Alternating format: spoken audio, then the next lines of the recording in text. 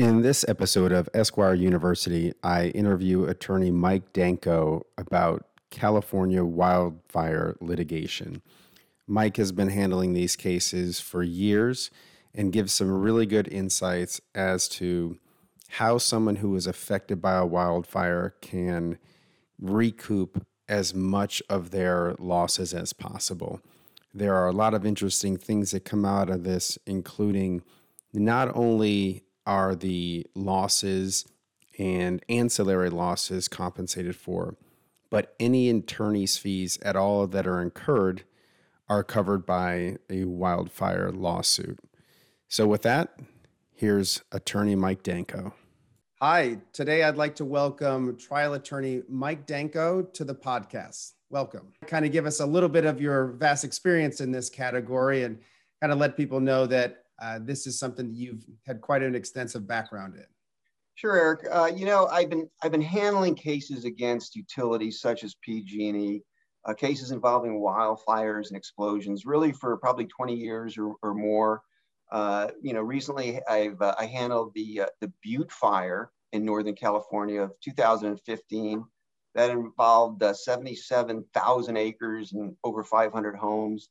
The North Bay fires of 2017, which wiped out a number of communities and caused over $10 billion worth of damages. The 2018 Camp Fire, which wiped out the community of Paradise in Northern California. Working on Southern California fires such as the Thomas Fire. And then in addition, there's a lot of other cases that don't make the news because they involve damages that are basically less than $500 million. Still, it's a lot of damages, but to utility, it's really not. So, and been doing that, like I say, for a number of years, and it's an area which unfortunately is growing because of climate change. Basically, it's before I can say this without hesitation that the utilities, basically, as part of their business plan over the years, it has been to allow fires to happen and then deal with the financial consequences after, because fires could and would be eventually put out, and that's no longer the case. And so that's why we have kind of now the cataclysmic wildfires that we didn't have a few years ago, and we will have in the future without question. Yeah. Now, being a Southern California resident, for the past 20 years living in LA and San Diego, there seems to be kind of a circular pattern where you get dry season.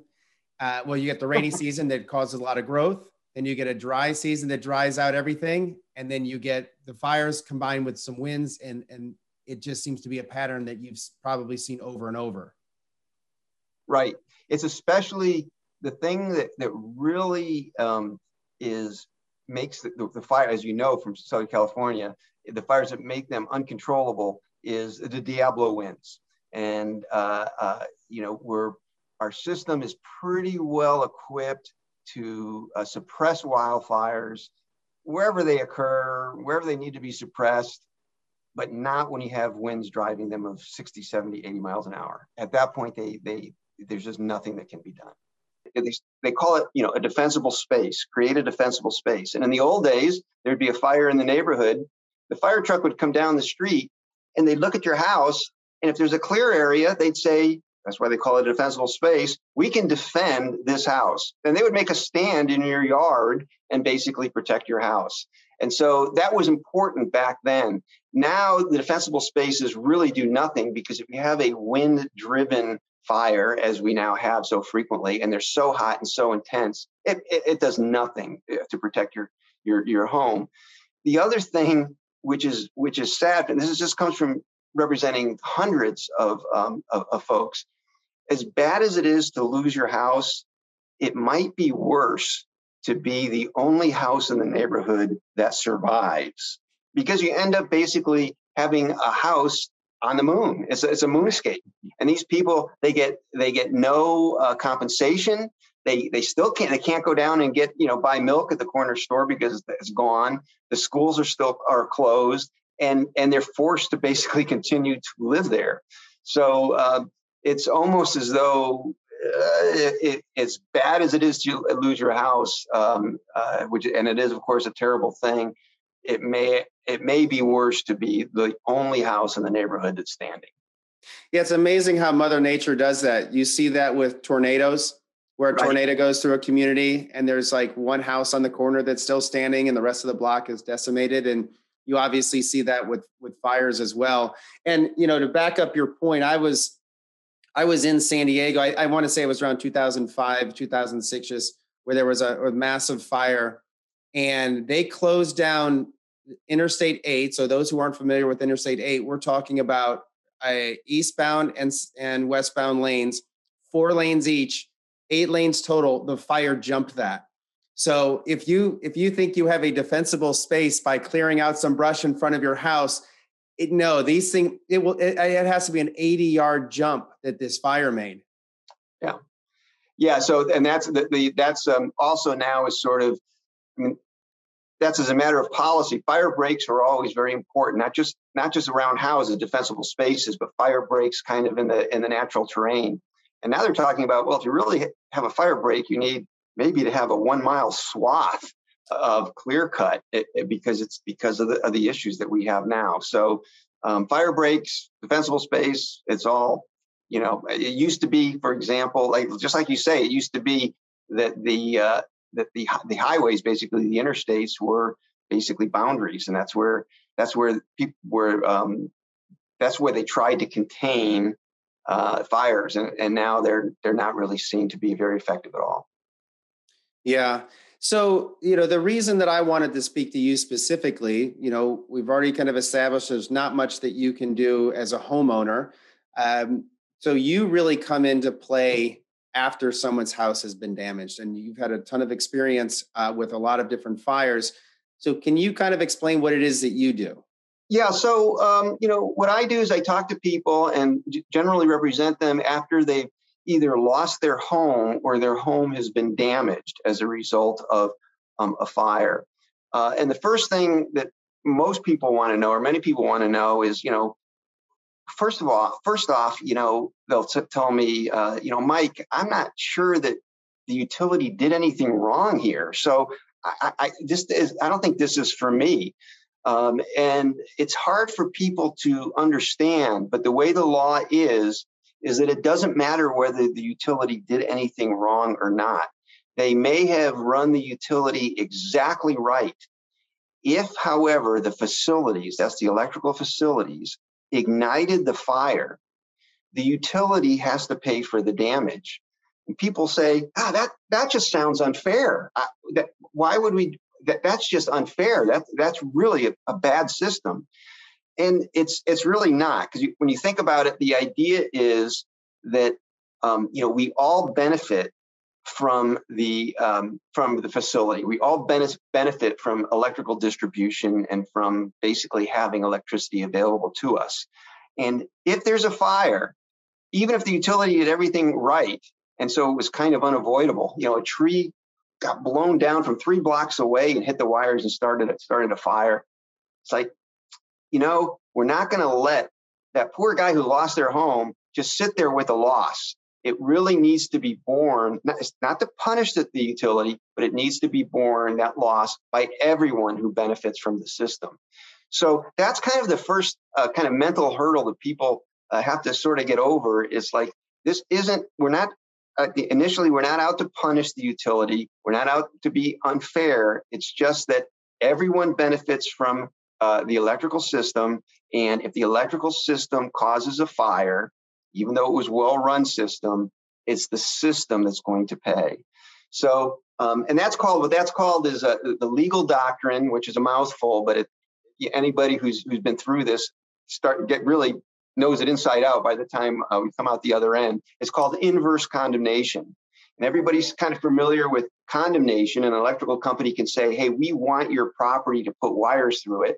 They take you to court, they take your property, and it's decided how much they have to pay. That's it. It's for the good of the system. And here it's saying, look, the system took my house, but they're not suing me and giving me money for it. So the homeowner sues the system and says, okay, you took my house, you took it by fire, and now you have to pay me what the value of the house was. So in an inverse condemnation, if a fire is started, takes your home through no fault of the utility, but the facilities ignite the fire in some way, then the utility has to pay you the difference in value of your home the day before the fire and the day after.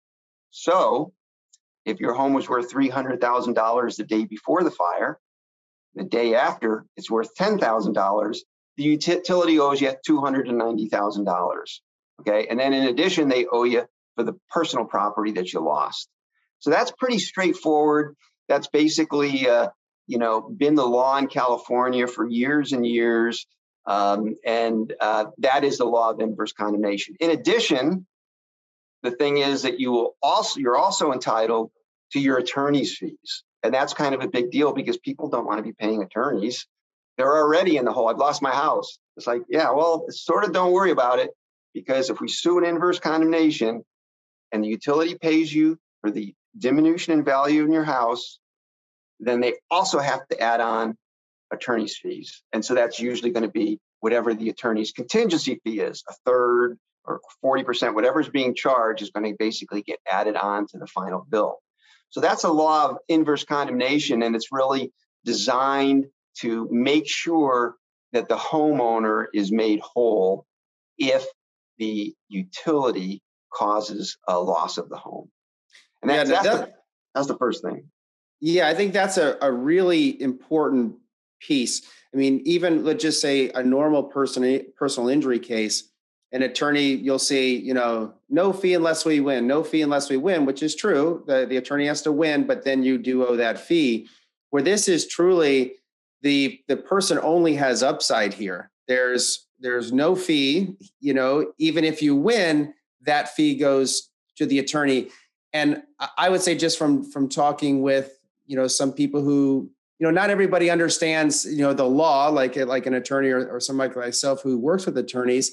A lot of people would say, oh, this is just one of those big class actions and the attorneys are going to make money and I'm going to get, a coupon for something at Bed Bath & Beyond. But that's not the case in these types of litigations. No, in fact, that's frequently people because there's so many other people who are involved. Now, let me tell you, I handle cases where the utility burns down one house. Okay, so everybody knows that's my case or no case. They know it's not a class action.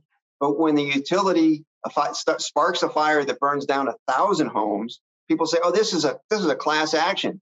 And by the way, Mike, thanks for talking to me, but I don't want to have anything to do with a class action. And this is not a class action. These are not class actions. The big difference is a couple of differences. One is that in a class action, basically everybody gets the same. They get in the mail the same $17 coupon or whatnot. And in this case, everybody's case is handled on its own merits. So you are compensated according to what your loss is. The other thing is in a class action, if a class action goes forward, you are included whether you want to be or not. In these cases, they're called mass torts. In these cases, if you want to be included, you have to get a lawyer. You have to hire a lawyer and you have to join it. So it's a big difference. It's handled somewhat like a class action in that all the cases, wherever they are initially filed, whatever county they're filed in, they all get transferred to one judge typically, who handles them basically all together in some respects. So it's not like mass chaos. So there's some organization that's involved, but they're definitely, you have your individual suit with your individual claims and your individual attorney making those claims, and you get paid or compensated according to your individual loss. So one other thing, I know it sounds like there's really not a lot you can prepare for, but you did mention that if someone's involved in one of these, they also can be compensated for their property. Should someone who lives in a zone that is, has the likelihood of maybe experiencing a fire, should they keep some type of a list, or is this, you don't have to worry about it until it happens to you kind of thing? I'll tell you that one of the most stressful and difficult things that my clients are asked to do after a fire is to list all of their personal property. They don't like doing that. It takes a long time. It's very difficult. It's emotional. So if you really wanted to prepare, what you would do is not necessarily make a list, but you would go around through your house, closet by closet, drawer by drawer, and video everything. And that's enough to do that. Because in fact, when I ask people to make a list, I ask them to sit down in a room. It's usually them and their spouse. And I say, one of you is going to close your eyes and you're going to pretend you're in now the kitchen. You're going to open the first drawer on the left-hand side and just say what's in the drawer. And the other one is going to write it all down. So if you did that ahead of time and videotape everything that's in your house, however silly it sounds, then you'd be way ahead of the game. I don't know of anybody there's some people who actually do that, but very few people are actually do that. Yeah, I can imagine. It's like, I always tell people, you get underinsured or uninsured, policy as a driver, because you don't think about getting hit by somebody who doesn't have insurance or doesn't have enough insurance, because you just don't imagine yourself in that catastrophic car accident, but you'll be really happy that you did if it ever happens. Yeah. And it's a lot of folks think, well, again, I have insurance. Okay. And I'll tell you that by and large, I'm not a fan of insurance companies, but by and large, after a wildfire, the insurance companies treat the insureds fairly well as far as the policy goes. But what people find out, this is again something that I experienced over and over again. They first talk to me and they say, Mike, thanks for talking with me, but I have really good insurance, so I don't think I'm really interested. But then they find out that although the insurance carriers are actually pretty quick to write checks to them, which is very nice, they realize they thought they were insured, but they really were not. So, for example, when I said, let's say you have a house that's worth $300,000, you say, okay, I've lost it, but I'm going to get a check for $300,000. And the answer is no. You're going to get a check for $250,000 because the insurance carrier is only insuring the structures. And the insurance carrier says that your land is worth $50,000. And you say, but my land, I have an appraiser who says the lot is worth $10,000 at most, especially maybe even less because now it's toxic. And you're out. You just don't get that. And then you don't get the people say, well, I had my grandmother's rocking chair. That had no real economic value, but had great sentimental value. I had all my high school trophies. I had, these pocket watches that my father gave me. I had a shotgun that my cousin gave me. None of them have economic value. The insurance carrier doesn't give you anything for that.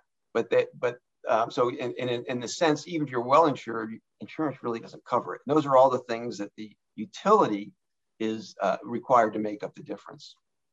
So the utility, so if you have a pocket watch or something, that, just has more sentimental value, they'll actually place a value on that for each individual person.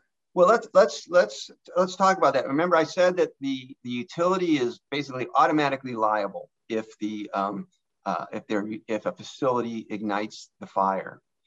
Well, let's say that the utility did do something wrong. For example, it failed to keep its wires clear of trees, or it knew there was going to be a big windstorm and it failed to turn off the power, or it failed to maintain its electrical lines so they came down too easily in a windstorm.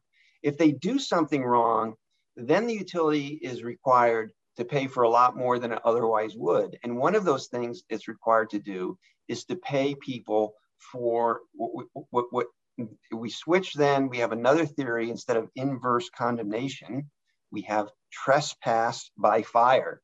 And if a utility has trespassed upon your property by fire, it must pay you for the emotional distress that's resulting from that trespass and for the nuisance and annoyance of having to deal with the fire. And that includes things like the fact that you lost your grandfather's pocket watch. So they have to pay you for your emotional attachment to that. And in fact, they do pay for that. And then there's something else that they pay for.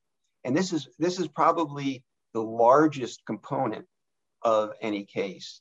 And that is, I've been talking about, a $300,000 house, and they have to pay you maybe $290,000 after it's burnt down. But what if I say thanks, but I wasn't selling my house to you of all people. I want to rebuild it. I want to restore my house to what it was previously. Well, if they did something wrong, if they were careless or negligent, they have to pay you for that. And what happens is, it costs at least $450,000, $500,000 to rebuild a $300,000 house.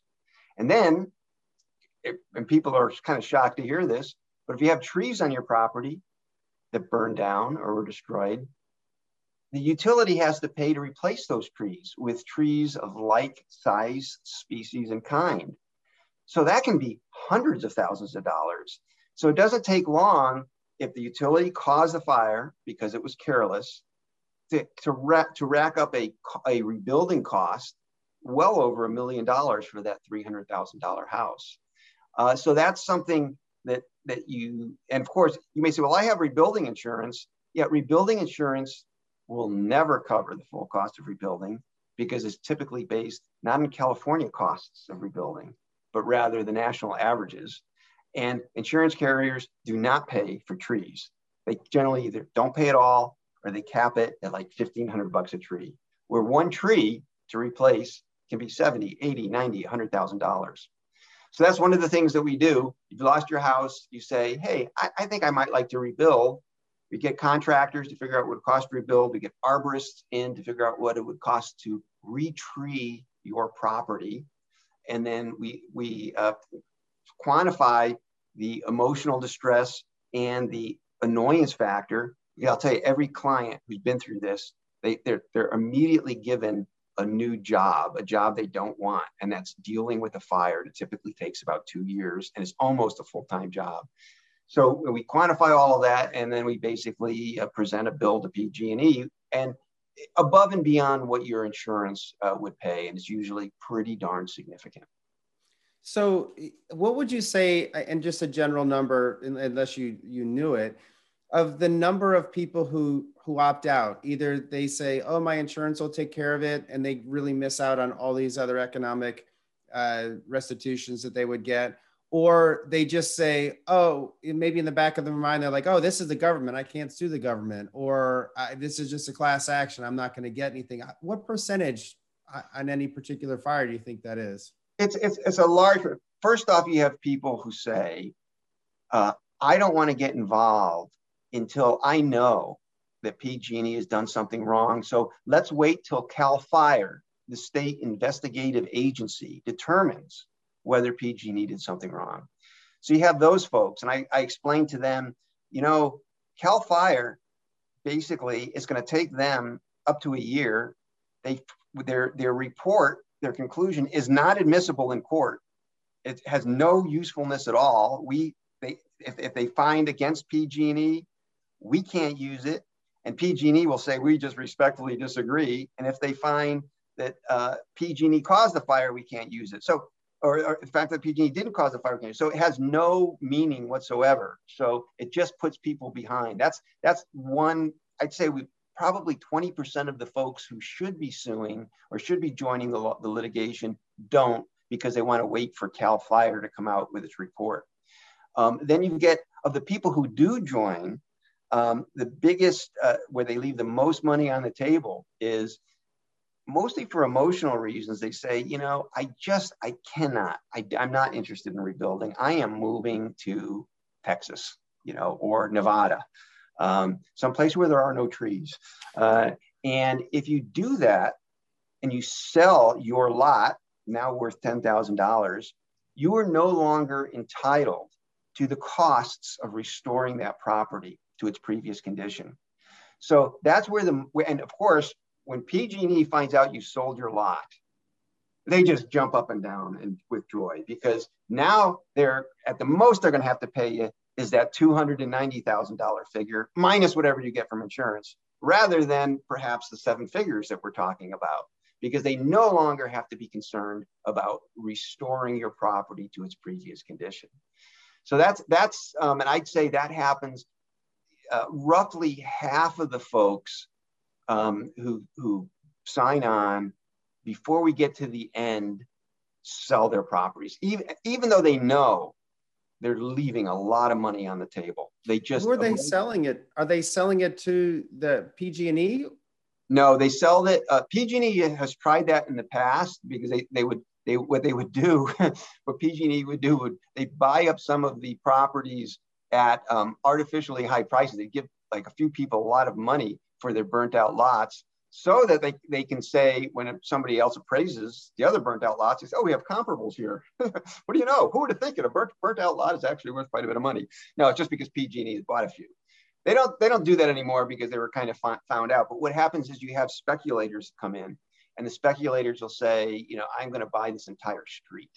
And the reason why they want to do that is because if I buy the entire street, I can redevelop and rebuild the entire street, basically all at once, and it's cheaper. So those are typically the people who come in and speculators. And even though people, this is what happens all the time. People say, I know my property is only worth $10,000. Mike, I would never sell it. I don't need $10,000. Don't you worry. I'm not going to sell this property. But then a developer comes in and offers them $14,000. And they say, I'm tired of holding on to this property. I'm paying taxes on the property, even though I don't have any services. I just want to cut the cord. This guy's offering me more than the property is worth. It's $14,000. I'm going to take it. And I said, well, you're kissing goodbye the cost of rebuilding. And they just say, I can't do it. And so, and that's pretty common. It's about, like I say, maybe 50% of the owners. One of the costs I don't think we covered yet was, okay, the house is burnt down. Where does the family live?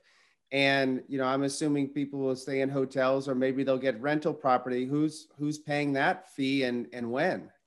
So there's two things going on. One is if you have insurance, insurance will pay you what's called alternative living expenses, usually for up to 24 months. It's a fixed amount, but they'll say, yeah, well, we'll get you a place to live. And it may be, Best Western, it may be a rental. And many of my clients will say, heck, this adjuster is really a nice guy. He got me a really nice place. And I say, yeah, and you have exactly $60,000 of benefits for ALE. That is going to run out. He doesn't care. He would have gotten you the Taj Mahal. He has written off basically those benefits. So he found a place and put you in it. And what are you going to do in 10 months when it's gone? So that's if you have insurance. If you don't have insurance, then you are basically on your brother-in-law's couch eventually, and that gets to be pretty unpleasant for folks. Of course, in the course of litigation, what we do is we are seeking from PG&E money for the annoyance, the inconvenience of being displaced, and also for if you end up coming out of pocket to recover that as well. So if I understand this in totality, if someone has been affected by a wildfire, it's just in their best interest to join this mass tort litigation. And what you'd mentioned, they have to hire an attorney, whether it's you or somebody else. But the best thing for them, for the financial value, replacement, sentimental, they have to get involved with the litigation in order to get all these benefits. Yeah, and I tell folks, let's go back to let's go back to my example of somebody who had that $300,000 house. It's burnt down, but they did get a $250,000 check from their insurance carrier. And they say, is this worth my time, Mike? And I say, look, at the worst that I see is $40,000. And it's not going to take basically anything, of your time very much at all. And you're not going to have to pay attorney's fees. So I don't exactly know, Mr. Smith, what you have coming to you. But unlike most other cases, whatever you have coming to you under the law, you're going to get. It's not the case, by the time the experts and the time the attorneys, I'm going to get a pittance. No, whatever you're entitled to, you're going to get. And there's no downside. So it takes a while for people to realize, and the things that they'll ask me is like, how much time is going to be required of me? And it's like, it's really not that much. It's maybe a total, you have to you have to talk to me or my paralegals. You have to give us some documents, maybe fill out some forms, but it's really not more when you add it all up than maybe, 2 or 3 or 4 days total in most cases. So, unless your time is worth, $10,000 an hour or whatever, it's generally well worth your time to get involved. Yeah, and then one thing I try to we can end on, unless you've got something else that you'd like to talk about, is just because I've been in this legal world for a long time, you realize that there are people who are experts in a specific type of area. And you'll talk to someone who says, oh, well, my neighbor's an attorney, and they might be a family law attorney, or they might be a criminal defense attorney.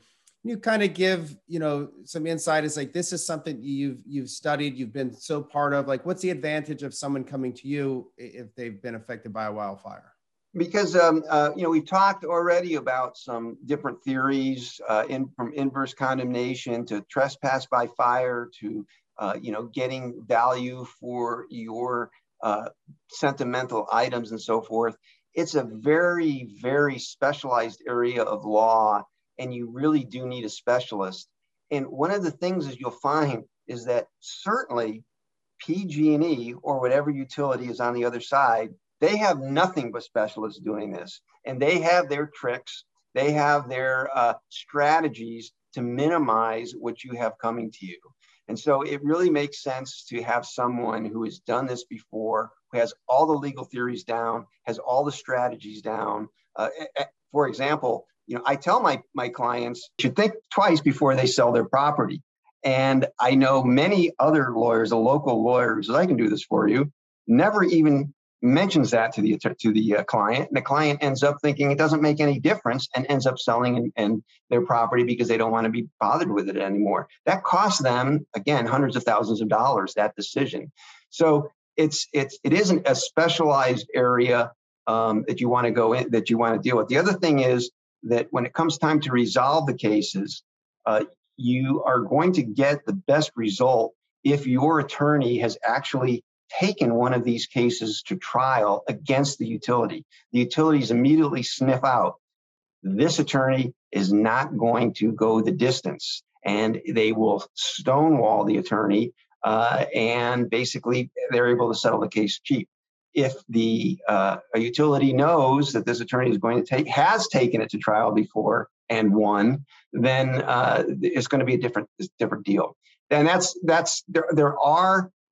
there are few attorneys out there now who do have pretty good experience in wildfire cases, but there are very, very few that have actually taken a utility to trial and won. So that's one of the things that you ought to be looking for when you're looking for an attorney, especially because it doesn't matter. The utility is going to end up paying the attorney's fees, so you might as well get the best. Yeah, and I think that point can't be emphasized enough. The fact that a lot of attorneys will show we are trial attorneys. And what that means to the layperson who might be listening to this is if an insurance company knows that you don't have the skill set or the finances to take it to trial, they can just push you down the road. They could just keep kicking the can.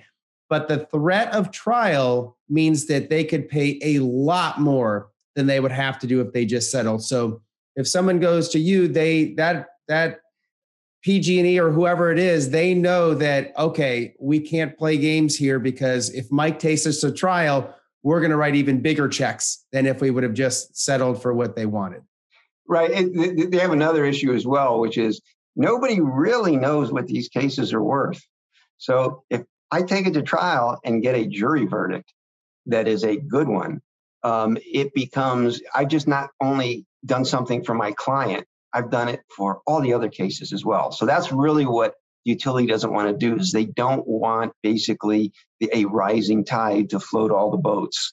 So they end up basically paying the trial attorneys, people with real experience, they end up paying their clients more to basically keep it out of court. Well, Mike, I really appreciate your time today. It was fascinating for me. I've known about this type of litigation for a while, but I learned a bunch of new things just talking to you today. So thank you for your time. Pleasure, Eric. Anytime.